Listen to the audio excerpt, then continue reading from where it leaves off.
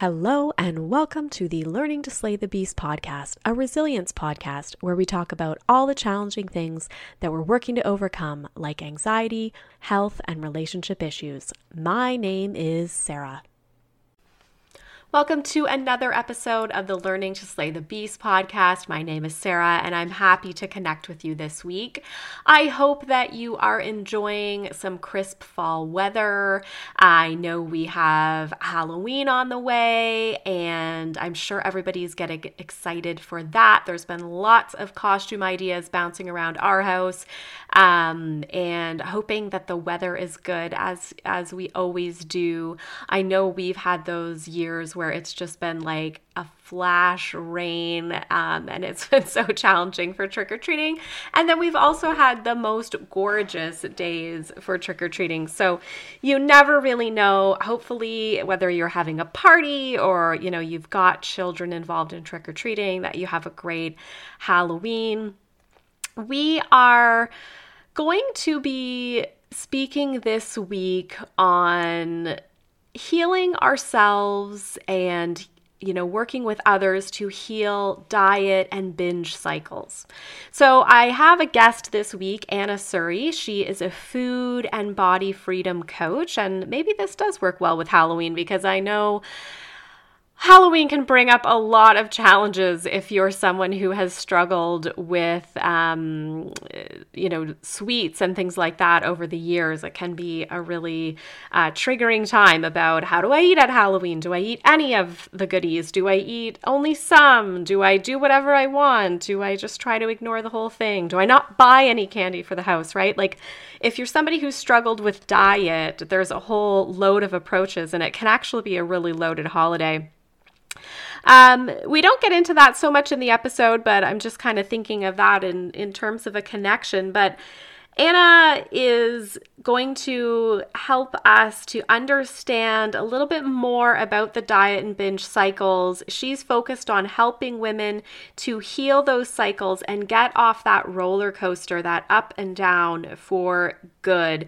She talks a little bit about her story, where some of this messaging comes from around, what is healthy, and then where can we find ourselves in that space. We talk about emotional eating.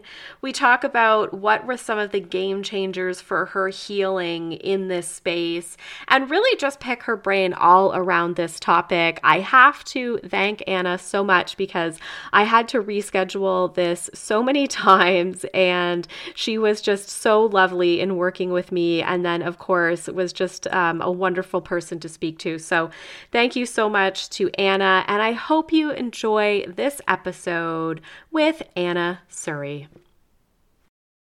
So welcome, Anna, to the podcast. I'm so happy to connect with you today. Thank you. Yeah, me too. I know we had a few goes, and it's great to be here. Absolutely. No, at the perfect time. So why don't we start with you providing a little bit about your background? Yeah, sure. So I feel that in a lot of the coaching space, that a lot of people come to it because they've had their own experience, their own personal experience with a struggle, with a transformation, and that really impacted their lives so that they felt really inspired to share that with the world. And that was certainly the case for me. I'm a intuitive eating and positive body image coach, and I struggled for a really long time with a whole range of eating disorders, which started as a teenager. And I was working in the fitness industry as a Pilates teacher for a long time, and also owned a health food business for a few years. So I was deeply entrenched in the fitness industry and also the health and wellness industry, which really perpetuated my struggles in terms of food and body image and healthy eating, and being really obsessed about, having a certain body size and shape, obsessed about eating, in quotes, perfectly, always looking for the best, healthiest diet, And my life very much revolved around those topics. Everything else came second. And I was deeply unhappy. And of course, sometimes when we're in the picture, we don't realize, because it is quite obsessive. It's quite culty. You know, we don't actually realize that it's detrimental to our physical and mental well-being. But I was lucky enough, let's say, that I sort of hit that rock bottom place where, you know, sometimes the pain just gets so bad that we have to pay attention. And that certainly was the case for me, where I kind of woke up to the reality of what had become of my life. And that was a real turning point for me, where I then decided, okay, I got to change something. My health is suffering. I haven't had my cycle in a few years. My hair's falling out. I'm always tired. My marriage is on the rocks. I feel really, really lonely and isolated and unfulfilled in my life. And I was just exhausted by it all. You know, when you just, when you've dedicated all of your energy, your time into this one thing, and it hasn't given you anything back, I just couldn't go any further. So that was, like I said, the turning point for me. I discovered intuitive eating, which was just this breath of fresh air, because not only did I discover that I wasn't the only one who had this kind of struggle, I always thought that was just me, because so many women, you know, they struggle in hiding because they feel like they're the only ones and what they're doing is crazy. You know, they feel like such a failure and such a loser. And just in discovering that there were thousands of women who spoke my language and their story was my story. You know, what they were saying, I just felt like I could relate so much. I went, oh yeah, that's me too. You know, I that's me too. I do that too, or I did that too. And this is also my pain and the shame that I was feeling. So that was incredible, just that in and of itself.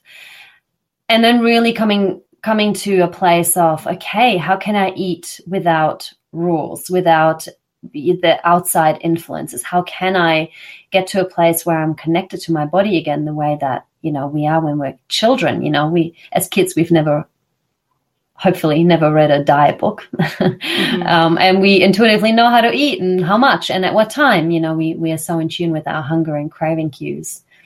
Mm-hmm. So it was just the journey of coming back to that, and then doing the really deep body image healing work and getting to a place of accepting and loving my body without it being the thin ideal that was portrayed in the media. So that's just a little bit of my background. No, that's really helpful. And, you know, like you said, I think there's so many people. I have a very similar kind of background and struggle with body and food and all of that throughout my life. And you know, it's so normalized. Like when you say, you know, all of the things, like being part of the health and wellness industry, being, you know, in the fitness industry, like, of course, in there, like everybody's doing that. So you wouldn't even think like, oh, maybe this is not healthy for me, right? Like it just becomes this kind of way of life. And it's so great that you've been able to kind of find your way out of there, I guess. And it takes a while to kind of figure that out.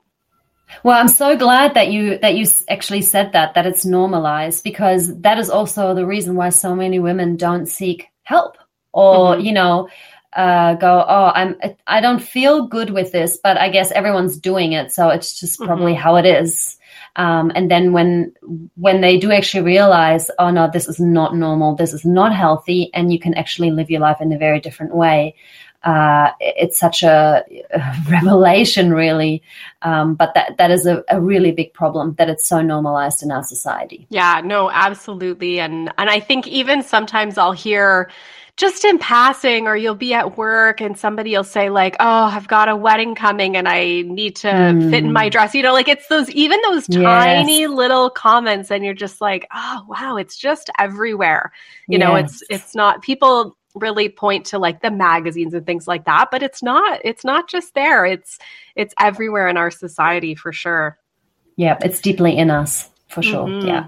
And so what do you then consider to be kind of like a healthy lifestyle in terms of food and exercise? Like, why don't you maybe walk us through a little bit of kind of that intuitive eating mentality and what that looks like, and how people, especially because if you're somebody who's dieted your whole life, you're kind of going, well, then what is the answer? I don't even know. Like, that's right. That's right. And, it's so true what you're saying, because pretty much every woman that comes to work with me, she's saying, okay, I'm done with dieting because I know it doesn't work. I'm done with restricting food. I really don't want to hate my body anmonore.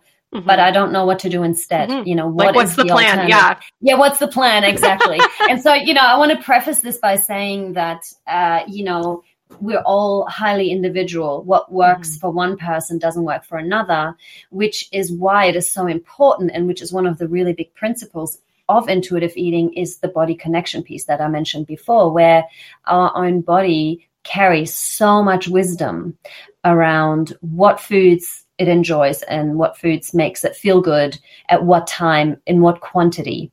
It's the problem is that our head is so full of all the noise, of all the messages, of everything that we've ever read, of all the podcasts we've listened to, and all the so-called experts, that have done all the studies. And, we probably have been bombarded for the, last 20, 30, 40 decades with information, which, by the way, usually conflict each other as well. So it's just a really big mess and confusing.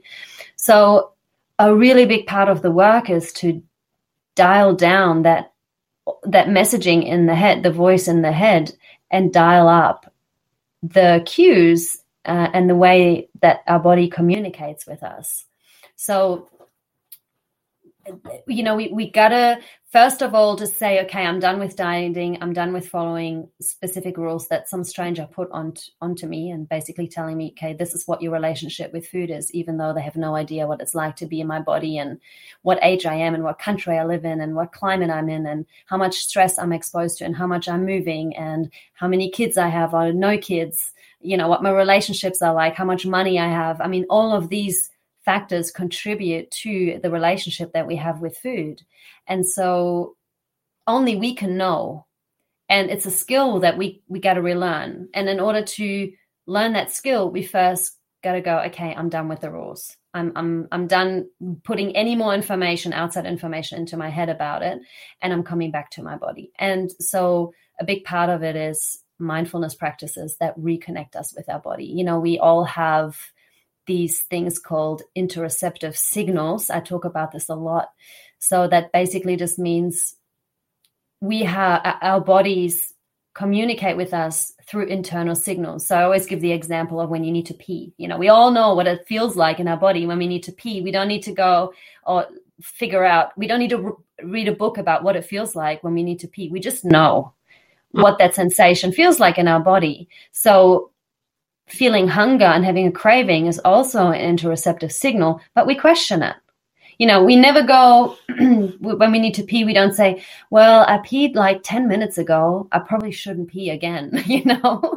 We just do it. If there's a toilet around, or if there's the possibility to pee, if we need to pee. But we don't do that we don't do that with hunger. We go, oh, but I ate an hour ago. I shouldn't feel hungry again. And I mean, I am craving chocolate, but sugar is so bad for you. The head comes in straight away. So it's really about learning to trust those interoceptive signals. So first of all, being able to interpret them. What do they mean? Do I need food? Do I need rest? Do I need food? Do I actually need to go for a run? Does my body need movement? Or if it's movement, does my body need just gentle stretches, or does it need to go for a bike ride? What kind of stimulation do I need? Or do I really just need to go to bed right now? So these are all the ways that our bodies communicate with us. And the only way to know is to be able to listen to those cues and signals. Okay, that makes a lot of sense. And I think it's, as you say, it's challenging. And that's a great analogy to the bathroom, because you're right. Like, I have that so many times where I'll think, why am I so hungry today? Oh, maybe it's because I had sugar, or you know what I mean? And so you come up with like this question of, I'm feeling this way and I shouldn't. And yet you're right. I don't do that often when I have to go pee or something. Right? Because there's so much more attached to the whole food piece. There's so much fear. There's the fear of weight gain. Yeah. So, there's usually the body image piece that's underlying the whole thing here. But there's also fear of health. So, if it's the sugar thing, oh my God, that's so unhealthy for me and I shouldn't be doing it. And so there is more at stake than if we, just go to the bathroom. Mm-hmm. Or at least it seems like there's more at stake. That's what we tell ourselves. Yeah. And the society pressure and all of that For makes us feel that way, for sure. Yeah. So let's drill in a little bit to food then, like in terms of, the binge purge cycle, that type of thing, or the restriction and binge. That's been something for me where I'll kind of, go through times where I'm not eating any carbohydrates, and then it's kind of like a cheat day, and then you're like, that's all you're eating. You know what I mean? Like I've done those type of things in the past. How do we then move towards that harmony? Like, is it just focusing on the cues, or like, how do we even get away from that feeling of certain foods are bad, So, and obviously this is such a big topic. There's so many nuances and so many aspects that come into it, but I'll try to simplify it as much as possible. So like you just said, the restrict binge cycle. Usually binging is a direct response to restriction. And there are two types of restrictions. So one being the physical restriction. So like you said, I'm not having carbs, or I'm not having any sweets, or, I'm only eating a certain amount of calories. But there can also be the quantity. So it can mean I'm just eating one piece of chocolate per day. That's all I'm allowing. That's also a form of physical restriction. So pretty self-explanatory. Then we have the mental restriction, which is so much trickier to navigate. That is the guilt, right? So you're allowing yourself to eat all the carbs, but you feel really bad about it. So, you're eating it and you think, I shouldn't eat it. I'm so bad. What's wrong with me? Why can't I control myself? So it's kind of this self-fulfilling prophecy. We have these specific foods that trigger binges. And usually the foods that trigger binges are the very foods that we restrict. So, we can see the correlation there. So the first thing always is to stop with the restriction and to go, okay, I am giving myself full unconditional permission to eat all foods equally without guilt. And I understand that this is much easier said than done, and it takes practice, and usually it takes some support to guide you, because it can be really terrifying when you start to eat these foods, when you've put them in the category of binge foods. And so a lot of it is also about building that trust, because most people don't trust themselves with these foods, because they go, yeah, but once I start eating, I can't control myself. So, the key is really to normalize having these foods, and then they stop having such power over you. That's food habituation. There's quite a few studies done on food habituation. There's one example that comes to mind where parents who participated in the study put a jar of M&Ms on the kitchen counter or table that was always full for the kids to have whenever they want it. And you can imagine at first the kids went nuts for it. Oh my God, all the M&Ms, like amazing. They would just, stuff their faces with M&Ms. But then after, I can't remember the exact days, but it was less than a week, the kids then just couldn't have cared less about the M&Ms anymore. And the jar was hardly emptied or touched, because it was no longer special, because they could have M&Ms all of the time.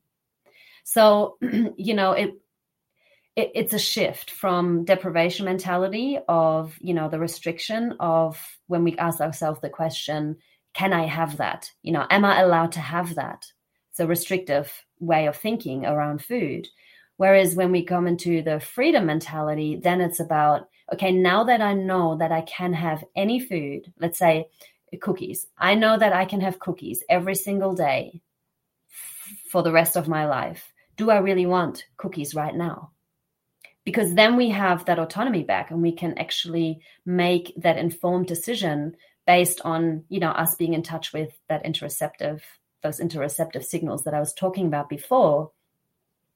Now we can actually check in and go, oh yeah, I can have cookies, I can have cake, I can have ice cream, I can have potatoes, I can have pizza. But do I want that right now? What does my body want right now? When we stop restricting these foods, then it doesn't feel like we don't have that last supper mentality, because every time that we restrict something, eventually we're going to give in, right? We've all been there. We tell ourselves, I'm done eating sugar. Oh my God, I've told myself that so many times. This is the very last time I'm ever eating sugar for the rest of my life. I literally believed myself when I said, this is the last time forever that I'm eating chocolate. I'm never eating chocolate ever again. I really believed it because I had to believe it in that moment to not go crazy because I was, face down in the chocolate. So we just, by just restricting, these foods have that power over us. Eventually we're going to give in to the craving. It's only a matter of time, even if it's, a month or maybe 3 months or maybe 6 months or maybe a year, but eventually we're going to give into the craving of the foods that we've been restricting. And then we feel really bad. And then we tell ourselves, okay, this is the last time. And then if we think, okay, if this is really the last time that I'm ever going to eat sugar again or chocolate or cake, then I might as well go for it now. And then we end up in a binge. Mm-hmm. And then we feel really, really bad about it. And we tell ourselves, okay, well, it was the last time until, a month later or a week or a day or 3 months or 6 months or a year, we end up in that exact same place. So we know already that strategy is not a sustainable long-term strategy. We can control it for a certain amount of time, but eventually it's going to backfire. So long story short, allowing all foods equally really is the answer to overcoming and stepping out of that restrict binge cycle. And so how does it then fit in terms of, like, a lot of times I know that, like, when I have, say, a smoothie for breakfast and I put, a good protein in it, and I usually put like greens and, that kind of stuff, like, I do feel pretty good. Like, I get a nice energy from it and I don't feel sluggish, compared to if I had like toast or something like that. And so is that still part of intuitive eating? Like, is that something where I can kind of say, like, hey, I know I feel better with this. It's not a rule. Like, I don't have to have this. You know what I'm saying? Like, it's not a restriction. Sure. Like, what is the fine line there, I guess? Because I know, like, overall, I want to eat in a healthful way. Yeah. But I kind of get in these things where I'm like, oh, am I now getting into a restriction again? You know what I mean? Yes, absolutely. And I think this is like you said, it's such a fine line, this dance that we do around where when we do have more awareness, we ask ourselves, okay, am I choosing this food because I really want it? Or am I choosing this food because I think it's the healthy option? Or the safe, like almost like a food that's safe and allowed. Do you know what I mean? For sure. So, again, it's the multiple decade long rules that we have in our head that even if we think about, okay, toast makes me sluggish, that could be a belief because, man, I heard that message 1,000 times in my lifetime. I used to believe that too. So then we also got to go, okay, maybe it's the belief because we all know about the placebo effect. If we believe something is going to make us feel better, it will. There's also the nocebo effect. So if we believe something is going to make us feel bad, it will. And so, I think it's really important to take everything with a grain of salt and not, just because we think something is a fact doesn't make it so. It's that old thing of just because you believe it doesn't make it true. And yeah, if you feel like, smoothies in the mornings are really good they're really good for me because if I feel good, I feel energized and that really works for me. And it's not a rule because if I'm out with my family and we go into a cafe, I'm going to be okay if I don't have a smoothie, right? I'm not going to freak out because that's when the rigidity comes in, when we can't live a human life where, we're going to have other foods, we're going to have a variety because we want to participate in the activities of life. We want to share food with other people and we want to have that flexibility and spontaneity. So I think that's really important. If we're really, really attached to having to have a smoothie, and if we don't have the smoothie, we're on edge, we're grumpy, it stresses us out. Or, if this used to be me, that's why I give this example, I would bring my smoothie where, in the mornings, wherever I go, even if I went out to meet people in a cafe, I would still, have the smoothie before and just drink a tea there or something, that is dysfunctional behavior. That is, being really, really afraid to just live a little, let's say, and enjoy sharing a meal with other people, even if it doesn't fit into the category of, what would be my preferred choice, if that makes sense. I think that makes a ton of sense. And that's exactly what I'm thinking. Like I went through a period where I would have done that. I would have brought a protein powder and had that in the car right before I went in or something like that. And then been like, okay, I'll still be here, or declined. Like I often found eating out really stressful. Like I would be like, you know what, let's just eat at home. And Absolutely. then I can, have my control or whatever. So yeah, that makes a lot of sense. And I think just to add on as well, the stress over having to eat in quotes perfectly and always right and always clean, the stress of that puts on your system, on your body, on your digestive system is probably more harmful than just going out and eating a sandwich. You know what I mean? Yeah, because the state that we eat in has such a direct impact on how that food lands in our body and how it's digested. If we eat in a stress response, we're not going to, we all know this, if we're in a fight or flight, the digestive juices are not going to be flowing. And then, it's not called rest and digest for nothing. So if you picture these two scenarios, say you're in Italy and you're in a restaurant with your family, and this restaurant is supposed to have the most incredible pizza in all of Italy. And you're all excited. Everyone's just pumped for this pizza and it's coming out and it's so delicious. And you're all, taking a bite and going, oh my God, this is the best. And you're in this restaurant and there's the music and you're drinking red wine and you're on holidays. And it's just such a beautiful experience. Whereas if you're sitting at home and eating your quinoa salad with kale by yourself whilst everyone out is out, where everybody else is out, you know what I mean? Yeah, so different. Because we're not, when we talk about health, we're not just talking about nutrition that goes into your body. We're also talking about health of life, like quality of life. Because, so many people and a lot of dieters, and that was me too, and I'm still unlearning the perfectionism, the type A personalities. We always want to do everything right. We want to do it perfect. We very much live in that black or white mentality, whereas life doesn't happen in black or white. It's never going to be perfect. So if we can just embrace that messy gray middle and go, yeah, that's where life happens, and I'm not going to always be able to eat perfect.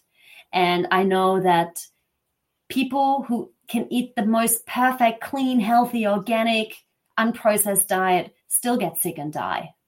We know that food is not the only determinant for health and well-being. All people get sick. All people die. And if we can just lighten the load a little, take off that pressure a little to be so perfect, or having to be so perfect all the time when it comes to food and exercise, and just trying to perfect it, and just, relax a little and let the body unwind. So we've talked a little bit about eating and restriction. How does emotional eating come into it? Is it the same type of thing? Is it just like trying to find a way to tune in when we go into the autopilot? Or is it that sometimes emotional eating is okay? Like, how do we look at that in terms of intuitive eating? Yeah, such a great question. And I think such a big topic for so many people, because I don't think there's a human on the planet who can't relate to emotional eating. And the first thing I always like to say is that we are all wired to seek comfort from food. When we're babies, if we're upset and we get picked up by mum and we get fed, whether that's by breast or bottle, but we're held by mum, we get, nourishment, we get love, we get safety, we get touch. So it's completely understandable that as we get older, we still have that in us. So if we're feeling lonely, if we're feeling scared, if we're feeling bored, if we're feeling stressed or anxious, we can just reach to food and we have an instant relief. So, I think in and of itself, that is a great, quick fix strategy, right? To give us instant relief from whatever we were feeling. It's just that it's not necessarily satisfying in the long run. So it's a little Band-Aid we put on top of a bigger wound that obviously needs to be addressed. Because if we're looking to get something from the food that the food can't give us, it doesn't solve the problem. It doesn't solve the underlying issue as to why we have these emotions there in the first place. But if we come at this from, oh my God, same thing that I was talking about before with the binging, if we're judging ourselves for eating food, then that is a form of restriction. So, if we have had a really shitty day and we come home and we just want to eat some chocolate to feel a little better, and then we start eating the chocolate, and then we feel really, really guilty for it, then we feel even worse. So we reach for more chocolate, and then we feel even worse. And then we go, oh, might as well just eat the whole thing now, and then we're just back in that vicious cycle. So to first go, hey, I'm choosing this. I've had a rough day, and I'm choosing to eat some chocolate right now. I know that it's not really what I need in this very moment, but I'm choosing it anyway because that's what I want to do right now. So we're taking our power back in that moment. And, we sit down and we go, yeah, I'm eating this food to receive pleasure from it. So I'm going to be receiving pleasure from this food and not guilt. And then we can look at, okay, now that that's sort of out of the way, what else do I need right now? What would be really satisfying? So if I've had a really stressful day, maybe I need to put on, I don't know, a heavy metal song and just have a crazy dance around the living room. Or maybe I need to just, if I'm around water, maybe I need to jump in the lake or in the ocean and just have a swim and let it wash off me. Or maybe I want to see if a friend is around or a family member, just for me to just talk about my day or my partner. Maybe I need to cuddle my cat. What other ways are there that feel more satisfying in the moment to soothe this emotion that I'm feeling? Or if I'm bored and I notice, oh yeah, I've had some cookies, it's not really hitting the spot, it's not satisfying. And then go, oh, actually, yeah, I just want to eat more because I don't know what else to do. I'm feeling really bored. And then addressing that and going, okay, what do I actually want to do? A question I think is always so powerful to ask in those moments is, what do I know right now about what I want? What do I know right now about what I'm feeling? What do I know right now about what I need right now? And then again, we just bring in some reflective questions, but we never ever want to judge ourselves for emotionally eating, because we can also turn it around and go, if I'm at a party and there is an amazing buffet and I'm super happy and excited, I might also eat more food than I normally would because it's all so delicious and everyone's having a good time. Or coming back to the Italy pizza example, I might have more pizza than I normally would because I'm just so happy. That's also a form of emotional eating. And so again, I think we all need to just stop being so hard on ourselves when it comes to food. And the thing is that most people who are chronic dieters or who are restricting foods or food groups, they're the ones that lean on food more heavily, that are more emotional eaters because of the restrictive piece. I think that's really important to mention as well, which makes total sense. Because all of a sudden, things have gone off and then you're off and then, you're into the eating. Why don't we think about the body side a little bit? So how does fitness come into that? I know that fitness can be a real crutch in terms of, sometimes people kind of punishing themselves for what they've eaten and saying, okay, well, I'm going to work it off now, like that kind of mentality.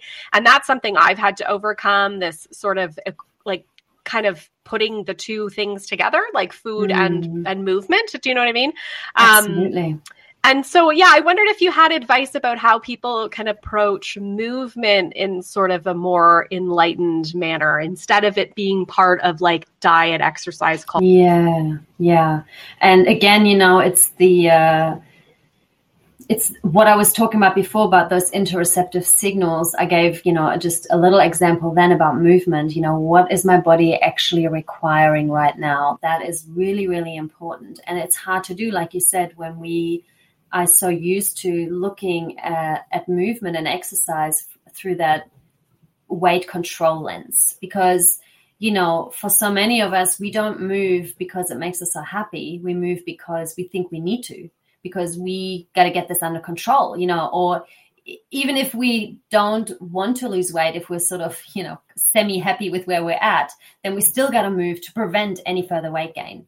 And so it just is, again, this really vicious cycle too, where, like you said, we've eaten a big dinner and then we just got to go, oh my God, tomorrow I have to, go extra hard at the gym, or I'm going to skip breakfast and then have a bigger workout, or all of it is this grasping onto trying to control. That's what I was talking about before, the type A personalities of doing it perfect and just controlling everything so that we feel safe, because essentially this is about safety. We want to feel safe. Gaining weight does not feel safe. Staying in the smallest body possible, that's what feels safest. Again, because of the messages that we've been receiving about, we can all see people in bigger bodies are being judged, are being made fun of. They're not as respected. They, it's not easy being a person in a larger body these days. And so, of course, we all want to not belong to that group because it feels unsafe, because we're not going to be part of the cool kids, so to speak. So we all have this deep running fear that then drives these behaviors with food and exercise. So again, it just takes some unlearning. And I just want to say, like I mentioned at the beginning, I was working in the fitness industry for a really long time, and I was very much in it. I was really struggling with exercise addiction. So I know what that's like. And, I would never allow myself to rest. It was deeply uncomfortable for me to miss a workout. Like, when the smoothie example, when we don't get to have the smoothie, we get all grumpy and stuff. That was me. If I didn't have my workout, I'd be, a terrible person to be around. I was so edgy. I had to get my movement in. Only then, could I get on with other things. And if I didn't, it was shocking. I was horrible to everyone around me, which again, of course, is a sign of, highly dysfunctional behavior. And I always say to people, if you're not sure if the way you exercise is dysfunctional, just don't do your routine for 1 week and notice what comes up. And it's going to be, right. It's going to be highly uncomfortable for a lot of people. This is the best experiment. Like if you're not sure, just don't do it for a week. Just go for like a half hour gentle walk every day as movement and nothing else, and notice what that's like. So, pretty much almost, let's say maybe 90% of clients that I work with, they need to do less. They're in, again, just fight or flight, pumping on adrenaline, because their body never, especially for women, this example is so common, intermittent fasting and then working out in the mornings and doing HIIT and, really hardcore kind of workouts just ruins women's hormonal health. And I've done quite a few interviews with nutritionists, that specialize in women's health, and just going the amount of clients that they have trying to repair their hormonal balance after intermittent fasting and high intensity workouts is just through the roof. And so I think a lot of people will say, yeah, but I feel so good and I feel so energized after it. Yeah, that's adrenaline talking. You're on a high. You're just on a high, and there will always come a crash eventually. And this is what a lot of people realize. Once they actually stop, they realize how exhausted they are and how much their body is craving gentleness and softness and relaxation and longer sleep-ins. That when they actually come out of that adrenaline rush and cycle, they usually just realize how tired they actually are. But when we're in it, we can't see that. Yeah, we think, oh, this is what I need to get going and stuff like that. Yeah, absolutely. And I had done a lot of work with a trainer, and, she was really on the like high protein and 5 meals a day, blah, blah. So that was restrictive in its own way. But then I did go into like, fasting and intermittent fasting at one point. And that's kind of what ruined it for me. Like I found my whole body just kind of shut down. I don't know. It just didn't. So that makes sense. The hormonal piece you were talking about, it It just really, and it really fed into all of that restrictive eating, right? Like it was beyond like, oh, I'm choosing this today at my meal. And it was like, I'm not even having meals. And right. Like it just, I didn't like that for sure. Yeah, absolutely. And, a lot of women already have a history with eating disorders and disordered eating behaviors. So the intermittent fasting can really trigger that again because, if we're struggling with, let's say, anorexia or the tendency to, eat less, we also become addicted to that empty feeling, in our stomach. And so the intermittent fasting is perfect for that because like, oh yeah, I feel so light. I feel so empty. It feels so great. And then as soon, then we're not eating enough throughout the day because then also every time we eat, we feel like we're overeating because we're so used to the empty feeling and we're so addicted to that high of what that feels like. I mean, it's just, it's a bad cycle. It's a really bad cycle. And then, what often happens too is we stretch out the fasting window. And then when we do eat, we overeat because we're so hungry because our body is in total alert, famine. Who knows when she's going to have food again? Let's get it all in now, right? Because the body doesn't know the difference between a real famine and a induced famine just because, people want to lose weight. So a lot of the time it can just, be this restrict binge cycle. It just becomes a bigger of that cycle for sure. That's what I found that then when I'd be on non-fasting days, it was like I was still kind of doing that. Like, I was still kind of in this restrict binge and it was just, definitely triggering for me for sure. So, and I appreciate your example about, taking a week and doing different activity. I recently had, some health issues and couldn't exercise. And I really noticed it was like torture. I was like, oh my God, my mental, like, I just couldn't handle it for a while that like, I can't get that exercise high. I can't, get in those workouts that I normally get in each day. And you're right. It's kind of telling for sure that, oh, maybe I have some work here to do. Right. Because, we also, again, it comes back to that control piece because stuff might happen. We might not always be able to do all the things. Like you said, we might have an injury. We might, get sick or, we might move and there's no gym. I don't know. There's all these things. It comes back also to wanting to control our body size, right? That it's also out of our control. We might fall pregnant. We might, again, get sick. We might have an injury. And then how do we deal with the unpredictability of life? Because life is uncertain and around the corner could be something that throws us out of our routine. Do we want to constantly live on edge in the fear of what might happen?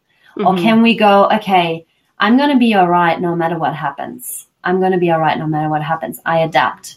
And I'm not so attached to, being a certain weight or having a certain exercise routine. I'm going to be okay if there's no organic, oatmeal available. I can eat the non-organic. You know what I mean? So we just, we just come out of that rigidity in all areas. And then life just becomes a lot more enjoyable because it is only a matter of time until our, perfect routine is going to be disturbed. That's just the nature of life. Yeah. And so, we're all going to have to be faced with that at some point. None of us get a free pass. Yeah. No, it's true. It's true. Whether it's you, your family, like something happening in family or job or anything, right? Like there's so much that can take us. And I think if you are, like you mentioned, a type A person, you're kind of always applauded for being able to be that rigid. Like, it's like, well, we're supposed to hit our exercise goals. Like society kind of is always like, yes, exercise more. Oh, don't let the excuses get in your way. Like there's that. And so it definitely feeds into keeping that going, right? Yeah. It's again what you said right at the beginning about what's normalized, what's normalized around what is apparently healthy eating and what's normalized, what's apparently healthy movement and exercise routines. For sure. Which is, often highly dysfunctional. Yeah. And so let's talk a little bit more about the healing piece. Like, can you tell us, like, what are some of the game changers that you would consider helped you really in your healing journey? Was there, whether it's like a mentality or like something that you tried, a certain mindfulness technique that you've used? What would you say are a few things that people could focus in on? Yeah. So, of course, again, it's highly individualistic. It just depends on where people are. I think for me was the actual fact that I was at that place, that rock bottom place, where I just said, okay, I don't care anymore what it takes. I don't care what I have to do, because that made me really suggestible. You know, I was working with someone who was supporting me, and I was even at that place where I said, I don't care what happens with my body. I don't care if I gain weight. And, you know, I was working as a Pilates teacher in front of a mirror, wearing tight clothes, in front of, 20 people who'd known me for many, many years. And I was gaining weight, and I was really, really uncomfortable. But I had made that commitment and said, yeah, but I don't want to go back to what it was. I'm not prepared to live like that anymore. And that to me was a really massive contributing factor to my healing. And, I'm not saying that everybody has to get to that place, but it's certainly helpful, because whenever, you probably know this, whenever we embark on change or, want to transform something, it's going to be uncomfortable because it's different to what we're used to. It's unfamiliar. It feels wrong. And so we probably want to go back to the safe diet. We want to go back to that structure because that's where we feel safe. But if we have that strong conviction that the price we pay to live that lifestyle, we're no longer prepared to pay that price, then we have that motivation to keep going and trust this process. So that was a really big one for me. I would highly recommend for anyone who's sort of, they're in that kind of uncomfortable place and go, yeah, okay, the diet thing isn't really working for me anymore. I'm not really happy. There are some great resources, the intuitive eating book, the classic intuitive eating book, the original is so helpful. I would highly recommend every person on the planet read that book. So that's a really great place to start. That really helped me. And receiving support from, someone who'd had a similar story to me and who could guide me through, the minefields and the roadblocks. And for me, it was also about what I was talking about before, the unconditional permission to eat food. I'd had also a really long history of intermittent fasting, and I was down to eating one meal a day. So, my fasting windows were really long, and I wasn't eating dinner. So for me, a really big piece was to eat dinner. And it was really hard. I was really afraid. I'd also read, I don't know if you know this from your own story, your own history. Whenever I would pick up a piece of information about, an effective way to lose weight, it would just be glued to my brain. And I'd just go, oh, great, I'm going to do that. So I'd read once that they'd done the study where people were skipping dinner. It's starvation, but let's call it intermittent fasting. So, they were skipping dinner, and then, the group, had maintained their weight loss for longer or something like that. And, I never questioned the studies. Oh, were they men? Were they women? How long? Yeah. Like, did they check in 5 years later? How were they going then? No, of course not. It's like a 2 months thing. So not sustainable at all. But anyway, I was just latched onto that. So I thought, okay, great. I'm not going to have dinner ever again, basically, which, of course, it's really practical. Yeah. Yeah, it's really, that's right, to be a human in this world. I did the same thing on my days of fasting. Like, I would do some of those 24-hour fasts too. And I remember, like, I'd make dinner for my family and my kids would be like, why aren't you eating? And you're kind of like, and Exactly. So I hear you. Yeah. So eating dinner was, a massive step for me. It was really difficult, but it really contributed to my healing, just to normalize to eat. And not going, okay, I have to eat by 5 or 6, to even eat. Sometimes the person I was working with was like, okay, eat a snack at 8:30. Oh my God, it was terrifying, right? Yeah. Well, how many times no snacking is just the rule, right? Like there's nothing after dinner or what, like, right? Exactly. So for me, I went through a phase of, I think for 3 months, I would eat a lot at nighttime because I was making up, for 2 decades worth of restriction. So, when you're in that process, you will probably initially eat more. It's part of the process. And again, having support someone you're reassuring you that this is normal and it's not going to last forever and you're going to be okay, is so important.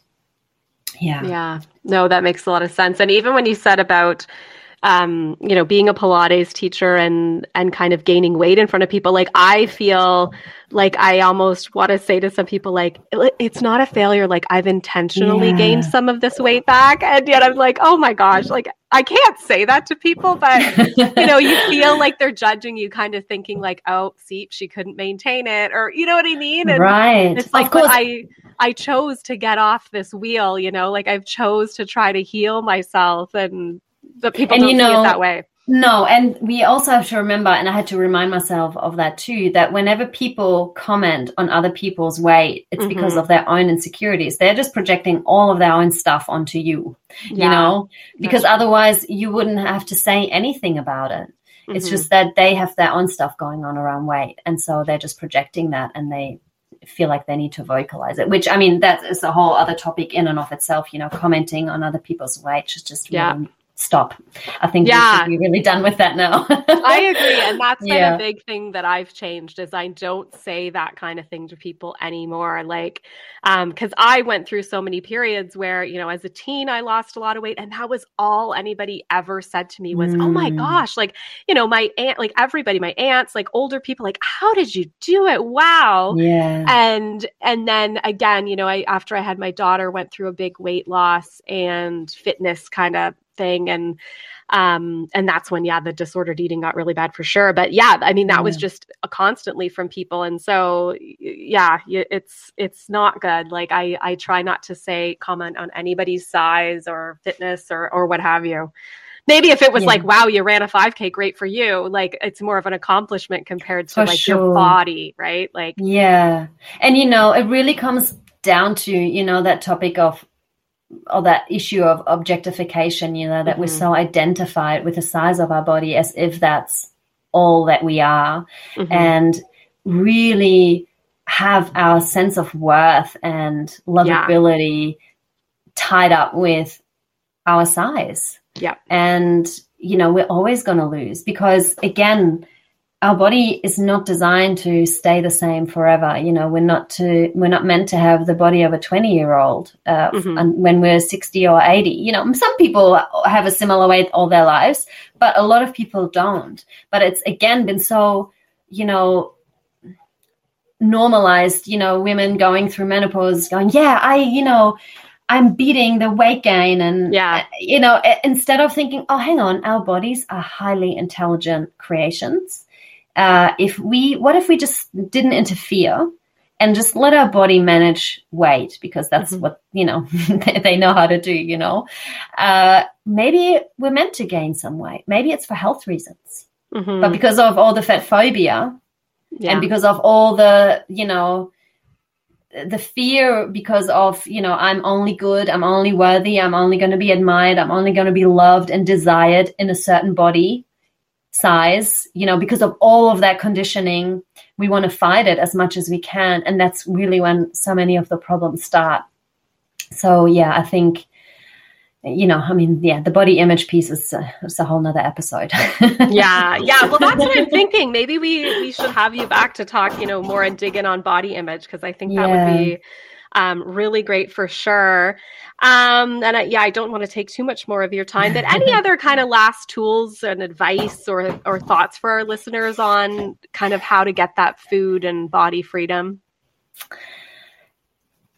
I really want to say to anyone listening who's really in it and maybe quite secretive as well and feels really ashamed of some of the behaviors that they're doing, that you are, I know this sounds such a cliche, but you are really not alone in this, and that you don't have to live that way. So for me, it was always this, this is the only way I can do this. There's no other way.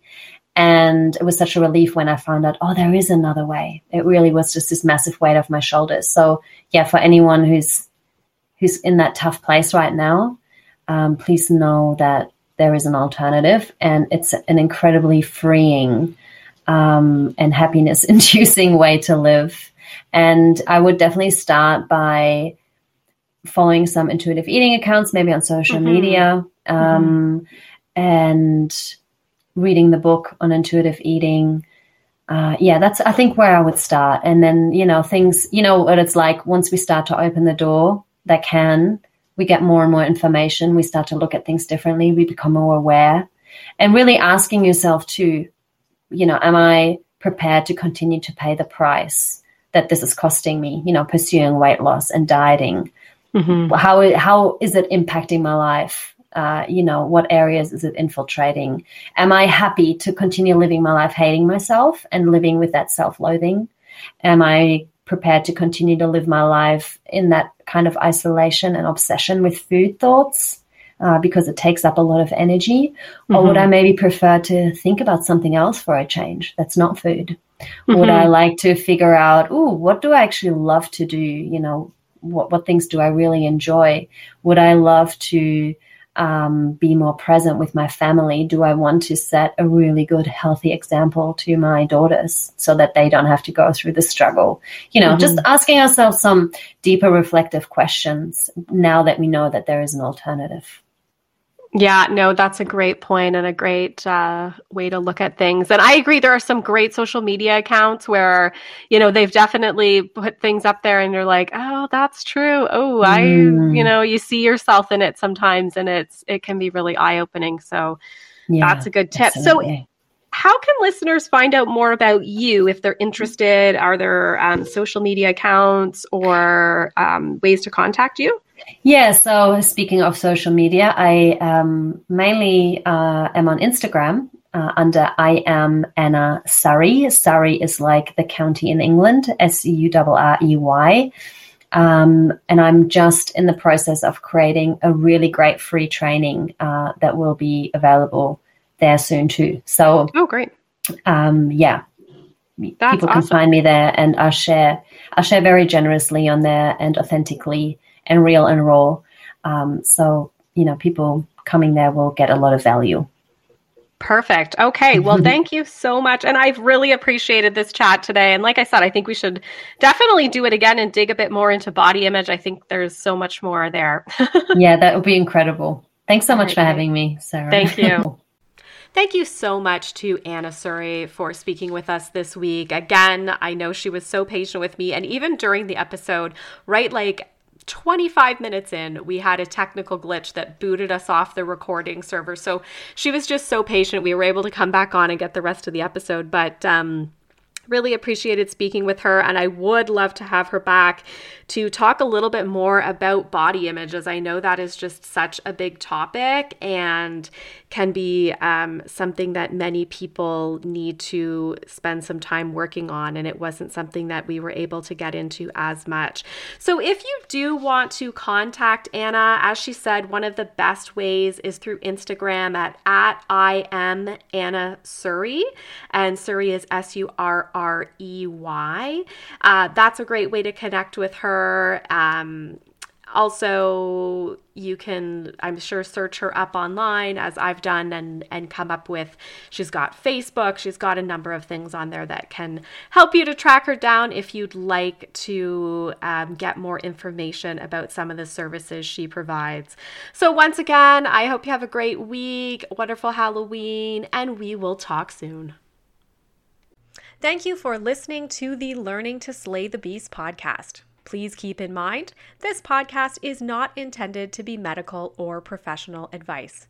If you'd like to hear more from me, you can follow me on social media, Instagram and TikTok at Sarah Lady Gluten, or Facebook, Sarah_gluten-free lady.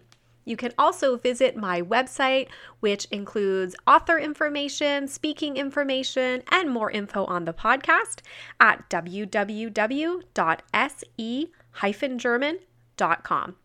If you like the podcast, please feel free to review the podcast on your favorite platform and also subscribe, because it means that it will show up for you every week on your favorite podcast platform. Also, we've just started to have the ability to support the podcast. You can find this link in my Instagram bio or visit Ko-fi, ko-fi.com/learning to slay the beasts. Thanks again for listening, and have a great week.